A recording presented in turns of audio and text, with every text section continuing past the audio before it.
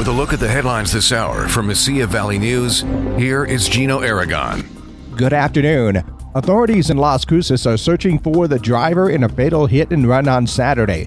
Police say the victim was struck at Espina in Idaho by a dark-colored SUV. The victim has not been identified, but officials said he was a man in his 50s. Anyone with information on the case is asked to call LCPD. The trial of a county commissioner from New Mexico over his alleged role in the January 6th insurrection at the U.S. Capitol is set to begin this week.